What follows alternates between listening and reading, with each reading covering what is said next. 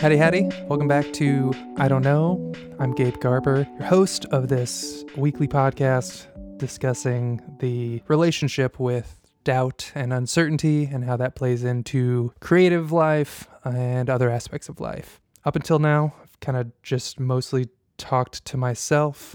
Last episode was the first time I had a friend of mine on to kind of dive into their creative practice, and I'm very pleased to be joined today by another friend of mine from back home, Columbus, Indiana. Represent Mike Pence. No, just kidding. It's represent Michael in that. No. We're joined with Clay Blackwell. He's a New York-based ceramicist, frame maker, musician, artist. I don't know. I'm just gonna list. I'll stop the list there and give you the opportunity to let us know how you would like us to consider you. Human? Yeah, that's human being. Or am I dancer?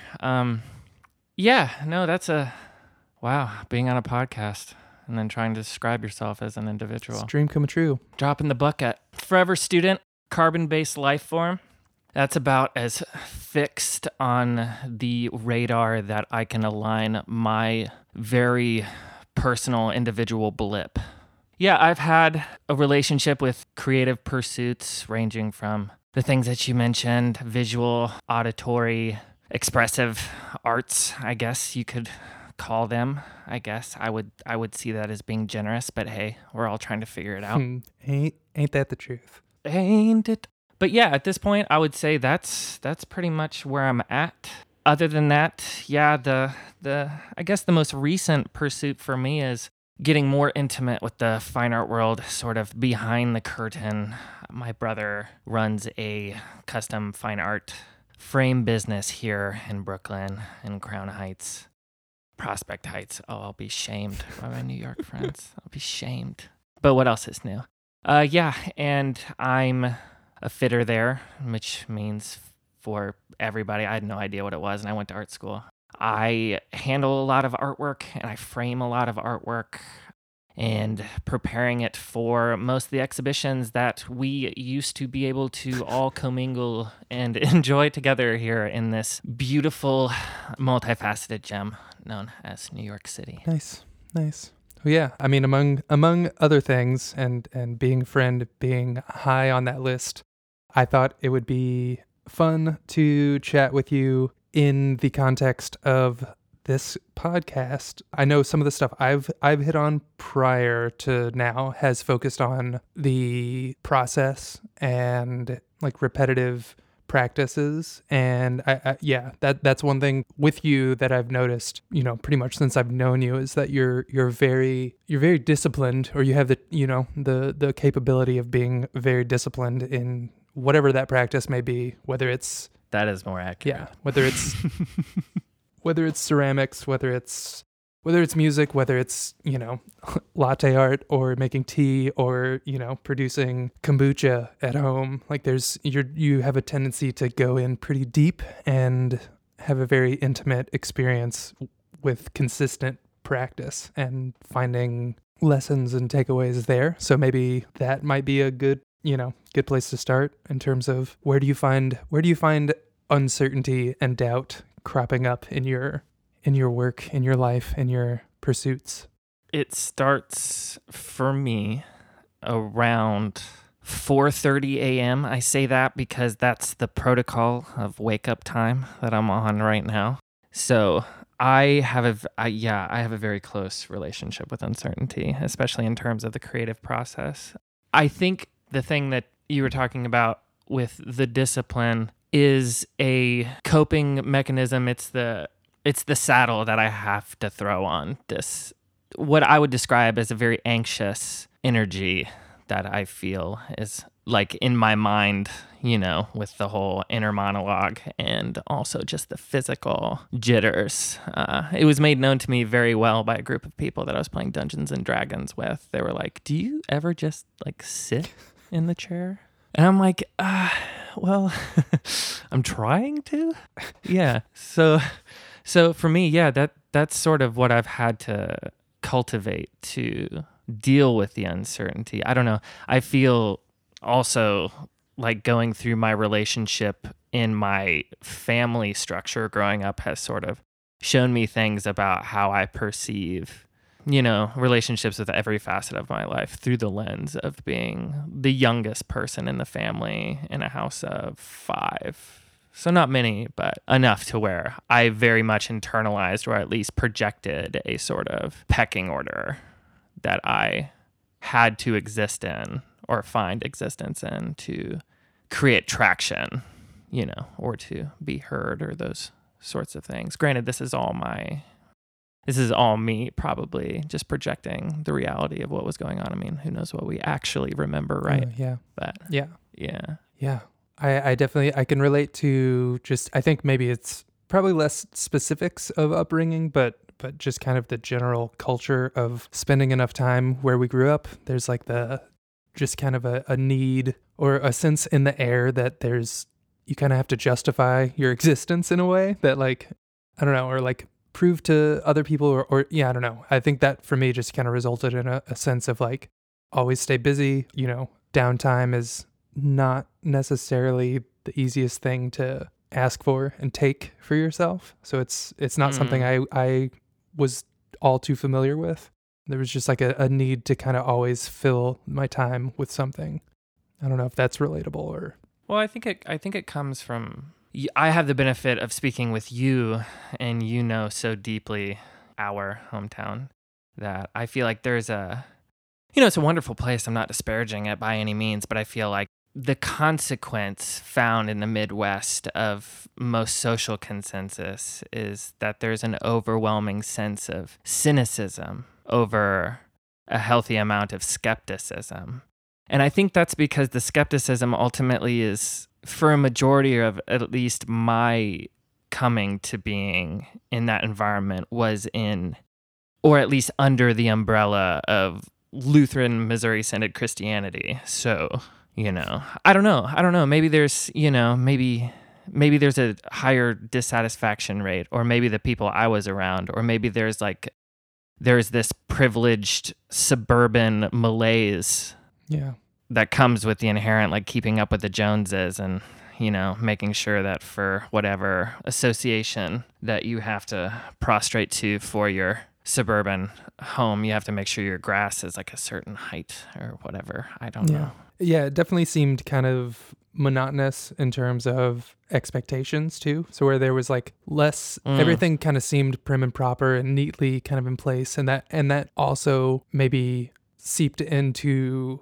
career trajectory or like lifestyles and life paths in general. Of like there's a set list of very clear paths for us to take, and straying from that or questioning that was, I don't know, maybe created some friction and just wasn't always the most comfortable, which I guess is probably, you need to have that, I guess. The friction helps in the creative path, but... Yeah, of course, but when you're experiencing the oppression from others for it, you're not like, oh, this is wonderful. Yes. Well, can I ask you a question?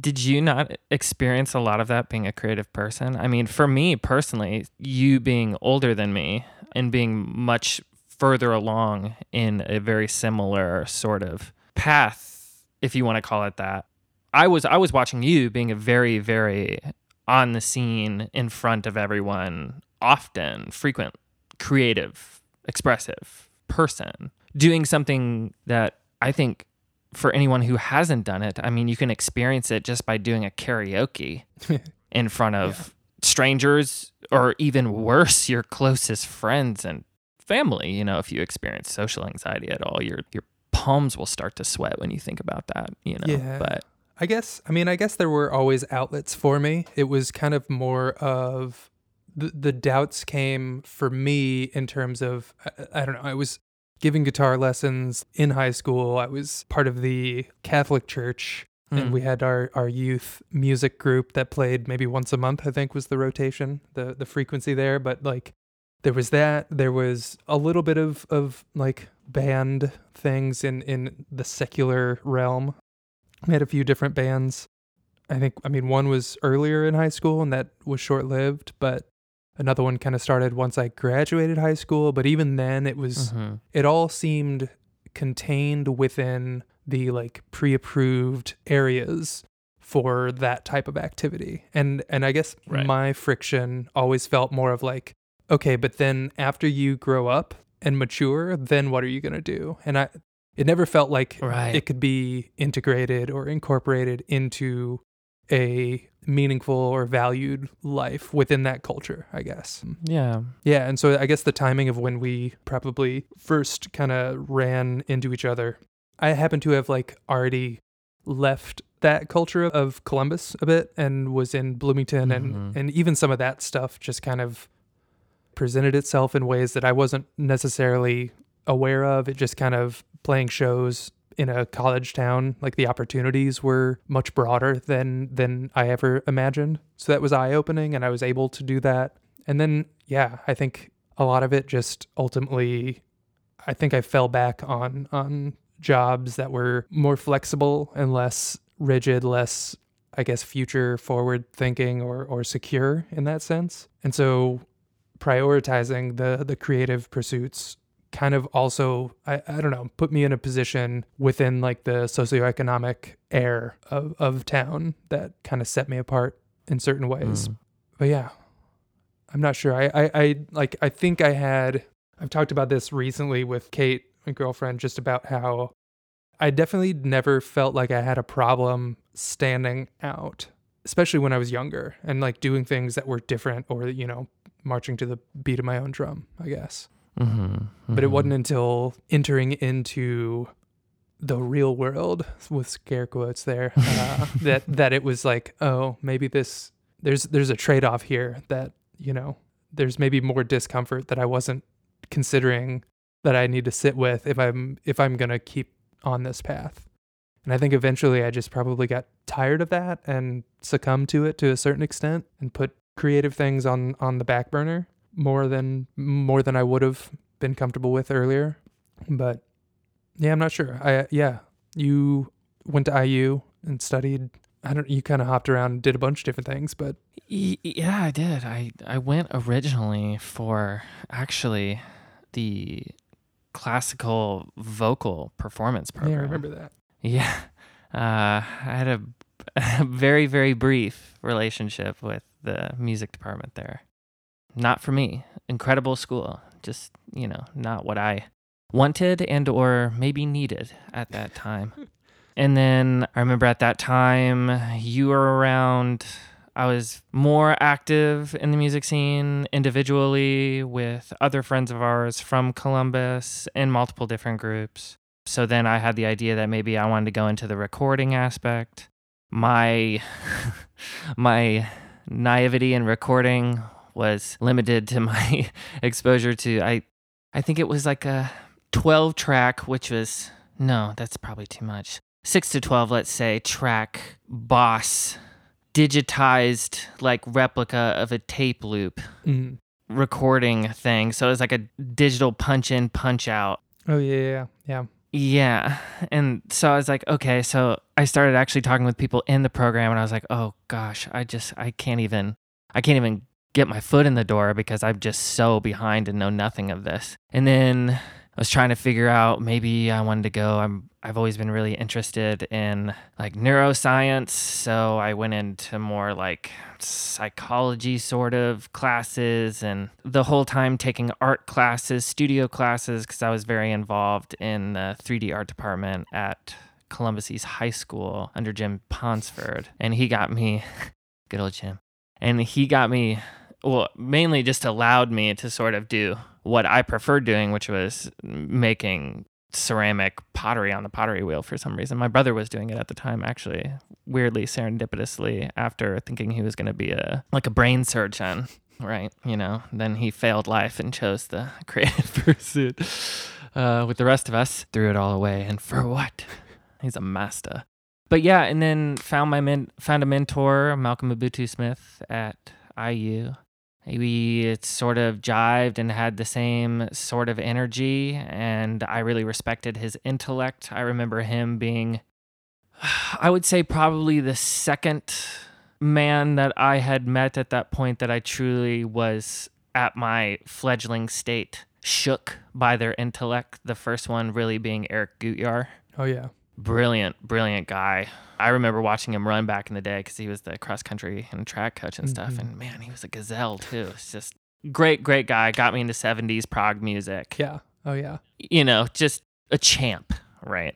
He got me into actually, because I was taking his like AP psych class. He's the one who got me into all the psych stuff. Nice. At a point where I thought I was like, too cool for school. That unfortunately hit me a little early. I had him for math. Like I was always like pretty good at math. And so I ended up never pursuing it beyond all I needed for the degree I sought out at college. So Shut I just the kind of book, like, done, over. well, that wasn't much because it was a liberal arts degree. So I just kind of put it away and realized later that, I think it was actually substitute teaching, and he was still at school and knew that I was around and was like, hey, I'm going to be gone for an extended amount of time. Will you could cover for me?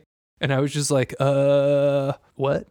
And you quickly realize it's like, it's a language just like anything else. And, there was a steep learning curve getting back in, but it was right in some senses kind of like getting back on the bike. Right. Which was cool. But yeah, I mean, just his influence stuck with me as well. He was the first person that got me into listening to Wilco, of all things. Like, oh man. Yeah, he always had his hand in other aspects of like the pop culture and just a broad influence. Actually, can we just do this whole thing over? Because, I think in the explanation of me, I think you said it the best, late to the game. Okay. That is the most accurate. I mean, one of my like go-to mantras has just been like, sorry it took so long. That's constantly how I'm feeling. And even with you saying like, you understanding me or knowing me, being aware of me as occupying some amount of like creative space within the society we were in, like even to me, like that's so far ago and so much of that stripped away for so long that I don't know, it still feels like foreign to me. And that interim period where I just like stepped away, that sense of just like, I'm sorry it took so long, essentially kind of referring to getting back to some semblance of what I formerly was or formerly used to be a lot more comfortable stepping into the ring in that way. Yeah, that's interesting. It really is interesting how we like compartmentalize, hide away, and then also like deploy our identity at different times. At least I'm finding it to be a very cyclical thing. Like I'm picking things back up, reforging relationships with activities, mindsets a lot too. Even the way I've noticed that my voice over the years to me, not just physically like going through puberty and, obviously it changing physiologically. That happened at like 7 for you? Oh, me? That's when the group of wolves cast me out and Howl Speak told me I had to forge my own path. Yes. I've been howling at the moon ever since. Yeah, no, but I was hearing somebody say something along the lines of the other day, in our early teens, preteens and teen years, we're all like prolific poets, right? Did you write poetry in your teenage years? Not terribly much. I don't know. I've encountered a few that I like time capsuled on LiveJournal, and the influence that was most apparent, aside from like Mars Volta, was Webster's Dictionary, whatever word of the day email that I received. And it was essentially just, I think, an amalgamation of both of those things combined in listening to the Mars Volta and then wanting to imitate that by writing poetry that made no sense at all and used as big of words as I possibly could. Words that I will never pretend to understand. Yeah. Oh, I've done every different version of that, from being, I'll just lay them all out there, from being like Dave Matthews, from being totally Brandon Boyd, Incubus, from being, Cedric Mars Volta to Tom. I'm still trying to figure out how to not let Tom York pop in my head all the time and be like, hello, young man. That's not what he sounds like at all. I'm sorry, Tom. You'll never hear this. It doesn't matter. That's not disparaging you. Oh gosh, No, Gabe, no, I'm no, sorry. no. I talk too much sometimes. And we're back. And we're back. Yeah, so I guess like finding your voice or just Yeah, what did I say to you yesterday? The more I feel like I'm coming to know myself, the less I feel as if I'm certain about anything. yeah. I mean, there's something to be said about that youthful curiosity, which comes from the naivety. Like it can only come from that. Well, maybe not only, because I guess that rebirth or refueling of that now that we're kind of getting at is a byproduct of relearning that doubt or like renegotiating our relationship with that. Right. Because some of the stuff that we build up is like a boundary that protects us in a way. And when we're faced with something that we don't know the answer to or don't know much about, there's a sense of shame. I don't know if that's how you've experienced that before, or like I know for me it's like I've had periods of having extreme difficulty just saying I don't know. And like the freedom that comes once you actually do that is, I don't know. It's like a pure rush of just, like a reconnecting with that curiosity that I definitely have had a tendency to have just these very rich deja vu experiences of just being like, I've felt this way before. I've like felt this invigorated support. Well, that's exciting though, Totally. right? Like I still feel, and this is the funny thing, I still feel that amount of curiosity.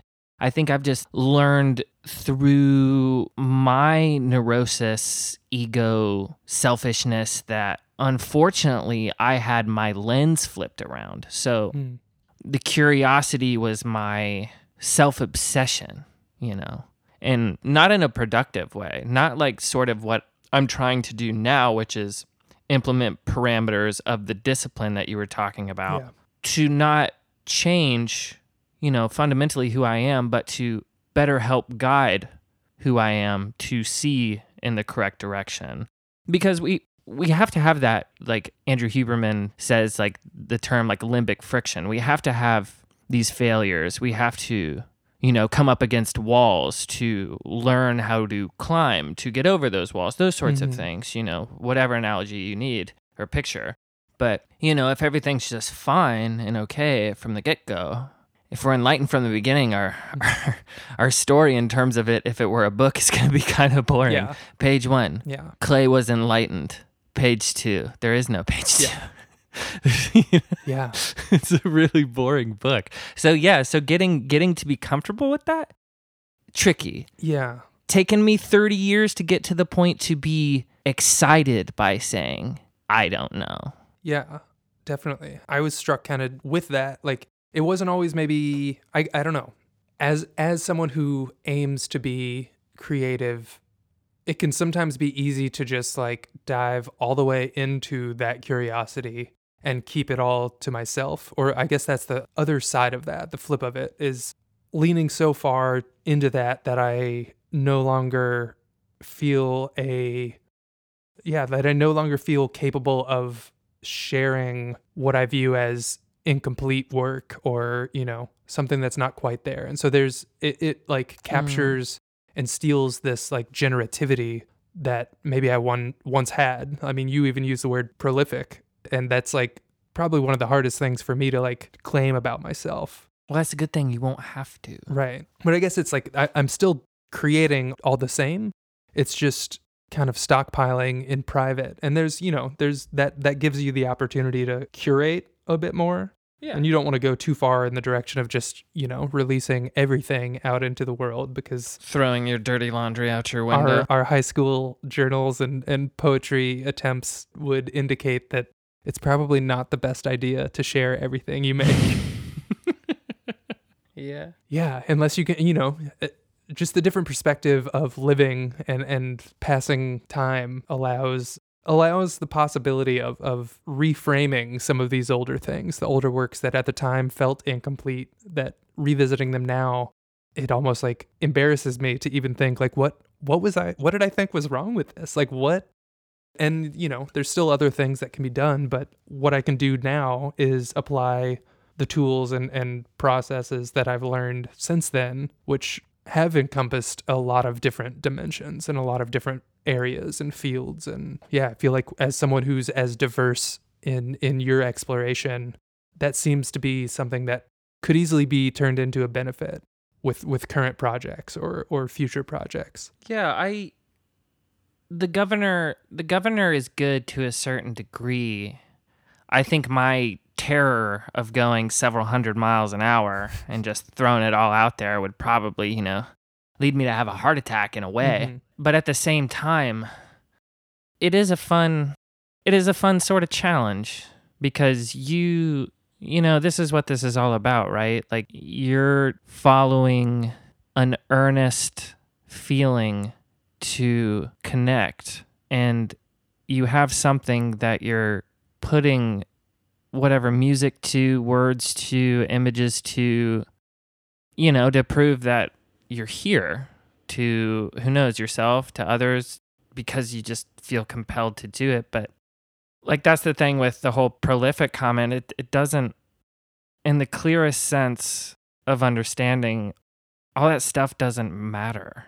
Because like you're talking about, the proof is in all that pudding that you've made. You have like your refrigerator is full of pudding. Like you either got to eat it, serve it to other people, or throw it away because it's growing like a new life form on it, like, so yeah, that's hard for me too though. But, I try to follow examples by people who I respect and admire. Obviously like I see that these other formats that you use to put your stuff out there, I kind of have thought, and this is interesting you bring up the journal idea, because I actually am kind of putting my like diary out there in a way that I realize that I just come up with so many small fleeting ideas that I'm using a SoundCloud page as a auditory sketchbook to have all of my ideas out there and just put them out in the world, throwing them out in the ocean.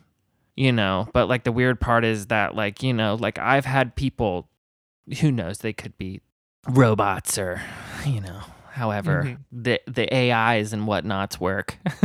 I don't know any of that. But, like people have like messaged me about these things, and it's so interesting, but especially like you were talking about how much you've been in your apartment, like Columbus, Ohio to you is your apartment. Mm-hmm. I mean, I had the benefit of being here before everything shut down. Right. As opposed to my roommate, really.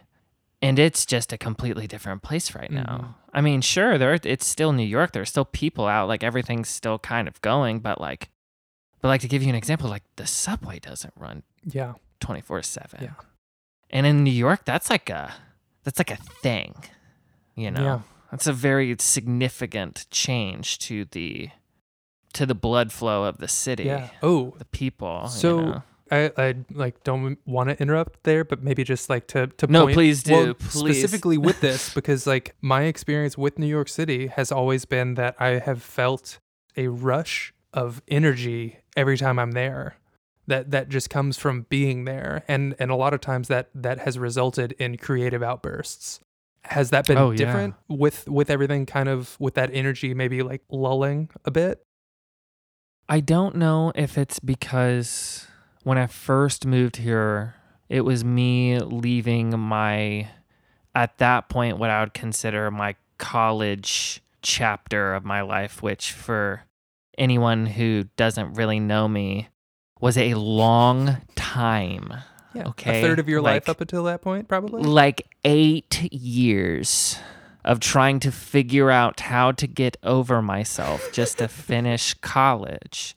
So side note, as an idea, I decided, okay, so I got to prove to everyone that it's not because I'm dumb. It's because I'm just an asshole. So I take Mandarin Chinese to pass my language requirement, which for anyone who doesn't know, if you haven't had the fortune of taking Mandarin Chinese at Indiana University, Bloomington, if Bao Laoshi still there, she will learn you. You will have no choice. You will learn. Or you will fail completely. So I did that. And then I left college and got here. And I was so excited to be here. Something new, something different. I was with my brother. Our oldest brother had passed, a couple years before. So it was really important for me to be like close to him. And I was just like, man, I had my loop pedal, I had my Telecaster, and boy, I could just sneeze out something that got me just totally jazzed and excited. But yeah, no, up until now, there definitely was a moment where in the beginning there was the terror of uncertainty because New York just shut down out of nowhere in a very, very big way. And there wasn't too much, at least from what I remember, of a clear, coordinated communication to everyone here in terms of like what's happening, let alone on the federal level. I feel like I don't even need to like address that, you know? So, I remember even at our shop, my brother and I had a conversation where dude, we have to do something. Like de Blasio and Cuomo haven't said anything, but like we feel it in the air. Like we just know, we're like, oh, restaurants are going to shut down. Like there's like, the rumor of the shutdown had been looming long enough that it was inevitably coming. Yeah. So we had a meeting a week before everything really shut down in New York, and the entire staff, we had a meeting and just via consensus, we're like, okay, well, we're just going to disband until we get more clear further instruction from any administration, right? Other than our own. And then, so I was stuck in the apartment just like everybody else because I didn't want to go outside and kill someone's grandmother I'd never met. And I had this moment of creating a lot of work again and getting back in my studio, but then also there was like an ebb and flow with that feeling because there was also that like paired feeling of doom that would creep in every now and then, and work wasn't going on, but my brother and I were still going in the shop and trying to like just do everything that we could just to keep the lights on. Right. And it was a hard time. But yeah, I would say right now I'm at another great moment of my samsara wheel of creativity. And I'm luckily on the upward tick of productivity. Nice. Yeah. So if you want to hear my bad sketches, you can go to my SoundCloud and listen to those, and you can tell me what you think. None of them are mixed. Nothing's a long form idea. They're literally just me sitting down with my OP1 and just being like, okay, I have like a half hour. Just do something with your fingers. Just like make something that makes you bump your shoulders up and down a little bit. And that's kind of where I'm at with that. Well, even part of that, like the saga of the OP1 was like, it likens back to a child fawning over a toy, and then oh man, it's like my equivalent of inheriting my brother's. You remember the big gray Game Boy? Oh yeah, the one that didn't have the color screen. I will never forget. It was given to me because I think the color came out, and like they had the color, and then they gave it to me, and like I had Metroid, and I could play. And I was Samus, and I was dealing with the aliens, and it didn't matter that there was no color. It didn't matter that it was like bigger than my head. It was just my dream come true. Oh, yeah. Yeah, so like the OP1 for me is just like the adult version of like a Game Boy. Yeah, and you just because dive headfirst into that, and and it's so easy, It's for someone like me, it's like, there's just a few buttons on the thing, beep, beep, boop, boop. You got yourself a slapper. Mm-hmm.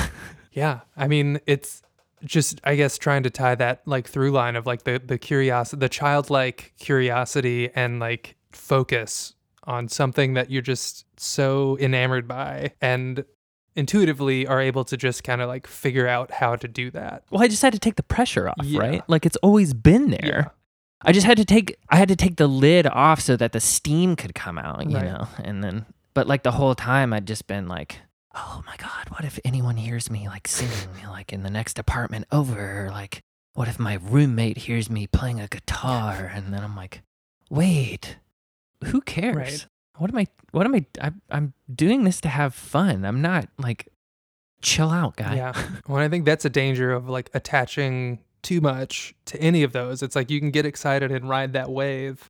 But for me, it's like once I try to formalize it or, obviously it's nice to have some type of parameters, some goal in mind, some practice that you're, participating in with some frequency. But yeah, where it's like, if you jump too many steps forward into it, it becomes just as much of an abstraction. And it becomes a means to an end rather than the end itself. Not to interrupt you, but that is a really interesting point, because I feel actually you saying that makes me think of something that I've been feeling in the past couple of months, actually, is that I kind of wish that I don't really have regrets, actually, but I do kind of wish that I didn't have the fortune of being with so many skilled musician friends growing up, and them convincing / lying to me, telling me that like I was on the level enough to like hang, right? So I had paired so much of my like young person ego identity into that, that for me now, that is one of my biggest hurdles that I experience, of like sort of the feelings that I sort of remember having when I was that age, doing that for those reasons. And I do feel a bit of like personal embarrassment.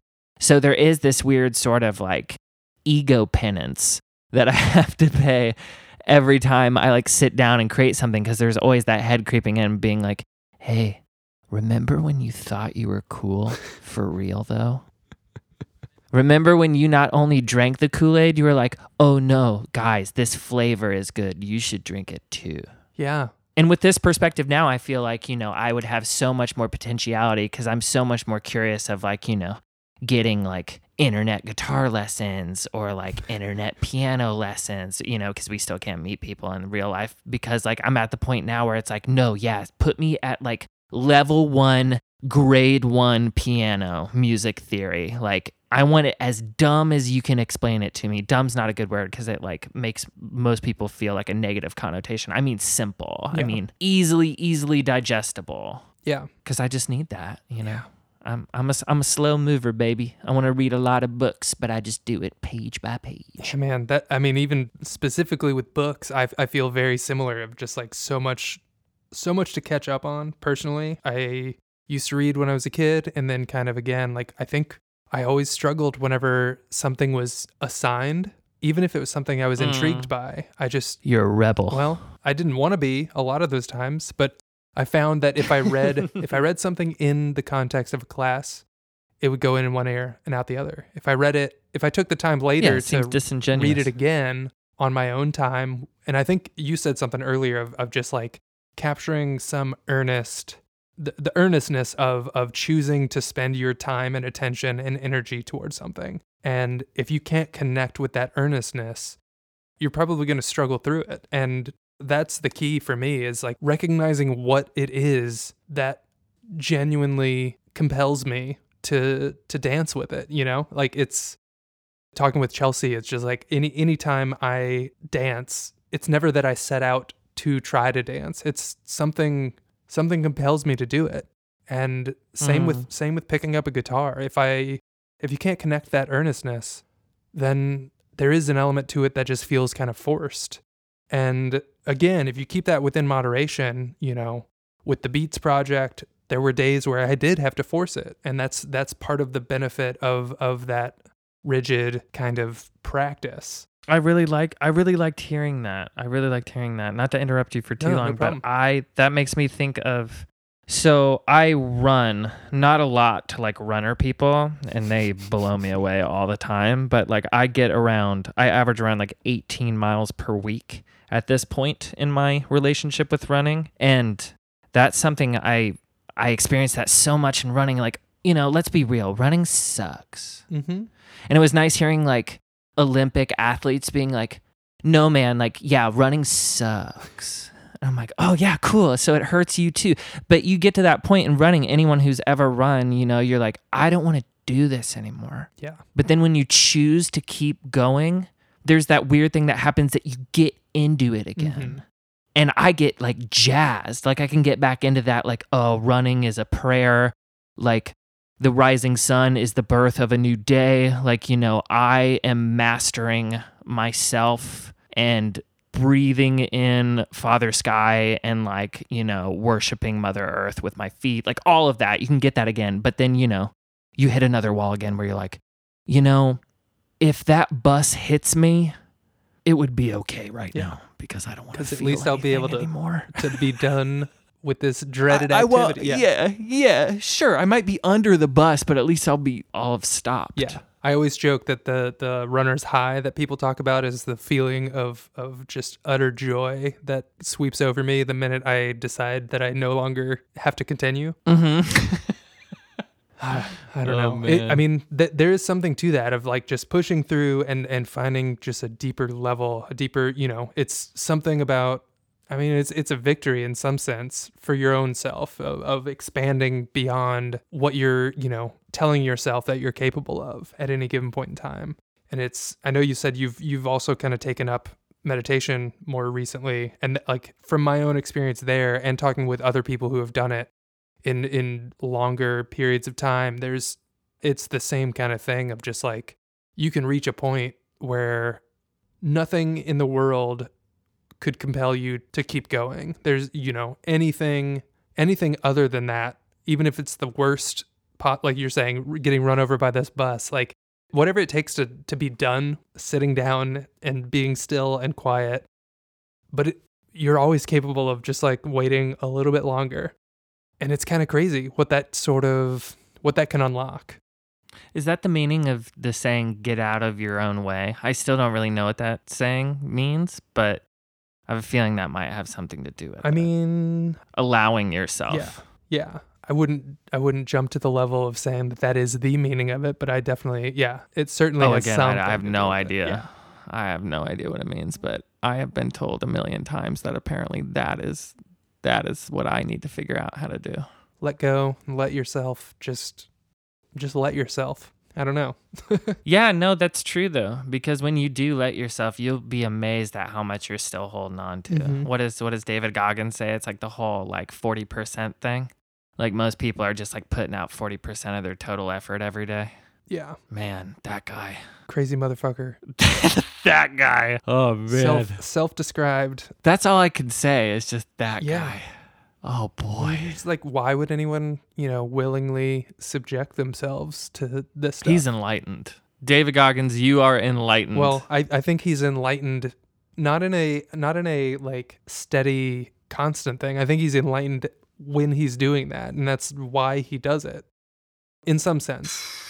I don't want to say that too strongly, because there's also like that brings back in the ends to a mean or means to an end kind of thing. But it's like right. There is a recognition that like this enlightenment is not something you can be within and hold and carry. It's a state that you can enter into, and you usually have to do some insane shit in order to like enter into that space. I'd be interested to hear our friend Justin Kirkwood's perspective on that. Yeah, definitely. He's being an in-depth practitioner of what we are very, very poorly alluding to. No doubt. I know we're cutting up close to time, but is there... Oh boy, that was fast. I know. It's almost... I like talking to you, Gabe. I always like talking to you. Likewise. And it's almost like once you get out of your own way, that's another one of those. It's like that I feel like I also end up letting go of my attachment and active awareness of time passing. Yeah. I don't know if that's good conversation can do that. Good conversation. If you're earnestly connecting with whatever you're doing. Anything. Right. Anything. I don't know. It's almost as if like the attachment to time is an indicator that we're not really doing we're not connecting with what we would really, what our attention is. If we have any room for attention towards time and the passing of it, then we're maybe only giving, 40% of whatever we have to give. You and my friend Jared Gellermino pointed it out to me. And it goes back to my voice thing. When you two actually pointed it out and made me realize at first, those weird things that we do that we don't know that we do, but everyone else knows, but we have like a cognitive blind spot. Mm-hmm. When I am really being earnestly myself, you have shown this and Jared has shown me that the sound of my voice changes. Like the pitch of my voice changes. Is it the pitch or like the range? That's it. I think you guys would probably have a better read on that. But from what I can tell, yeah, there is more range. But for me too, I can tell when I'm going into it when it's in a higher register than like my more I am a man. Yeah. sort of thing. Not that that's how I would talk. No, even the from other doing time. this, and it's been helpful to have conversations with friends that I've developed relationships with. But in contrast with other interviews that I've done, I do have a sense of knowing that I'm recording, and just a very strong self-awareness and self-consciousness. And yeah, I just feel a little bit more rigid or stiff, and it doesn't allow for the fluidity of my full range of projection to come out. Right. I talk to myself in my head all day. That conversation is not interesting usually, though. At least I can say for myself, for me, because I don't find myself to be that interesting, to be honest. But yeah, it was just the not animation. to say that yours isn't, because I listen to your podcast and I do like it, and I've heard things that I've been like, oh man, wow, Gabe said it. Wow, he just pulled that out of there. Okay, great. No, that's not what I'm saying about what you're doing. But well, that's often how it feels, is just pulling it out of Lord knows where. And again, it's something about just maybe deliberately attempting to tune in to whatever frequency to allow those things to come in, and yeah, getting out of my own way to hopefully transmit a little bit more richly. And I am often too quick to edit and jump in and judge and critique what I'm doing as I'm doing it. And it's nothing pulls you out of it more than that. Should we have an auditory handshake to do that? Can we do a distanced hug instead? Oh, yes. We can do that. I socially distance auditory hug you, Gabe. Do you feel it? And to you. I feel it. I feel it as well. I may or may not be hugging myself. I was hugging myself. Oh, man. Clay, thanks so much for taking some time. And let's do it again, because there's so much that we didn't even come close to tapping into. Gabe, I appreciate you. Well, right and I back mean at that you. as sincerely as I can. I love you too. All the love to you, brother.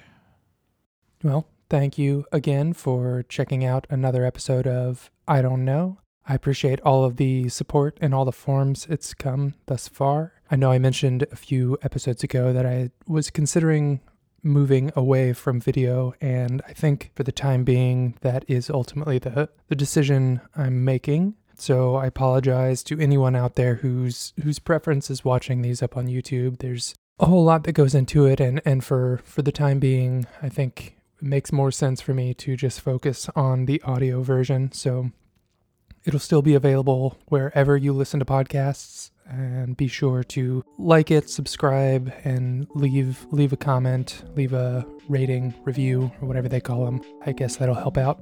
But yeah, thanks so much. I look forward to continuing this with more guests and some more solo episodes as well. Until next time, I still don't know. Thanks.